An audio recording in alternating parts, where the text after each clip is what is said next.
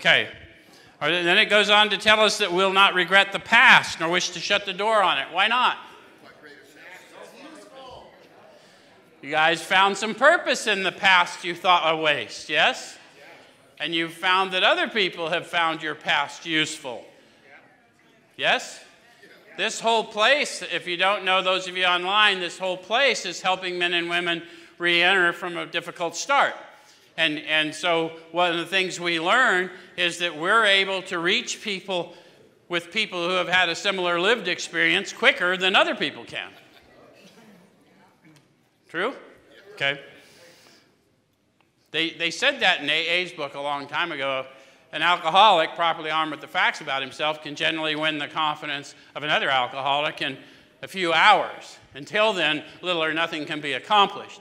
So what we did is we took that wisdom and we applied it to our recovery community within the penitentiary system. A convict, properly armed with the facts about himself, can generally win the confidence of another convict in a few hours.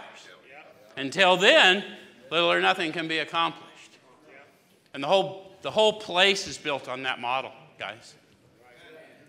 That's why your mentor said, "What are you doing for others? What kind of peer programming are you doing on the inside?" Right? Okay.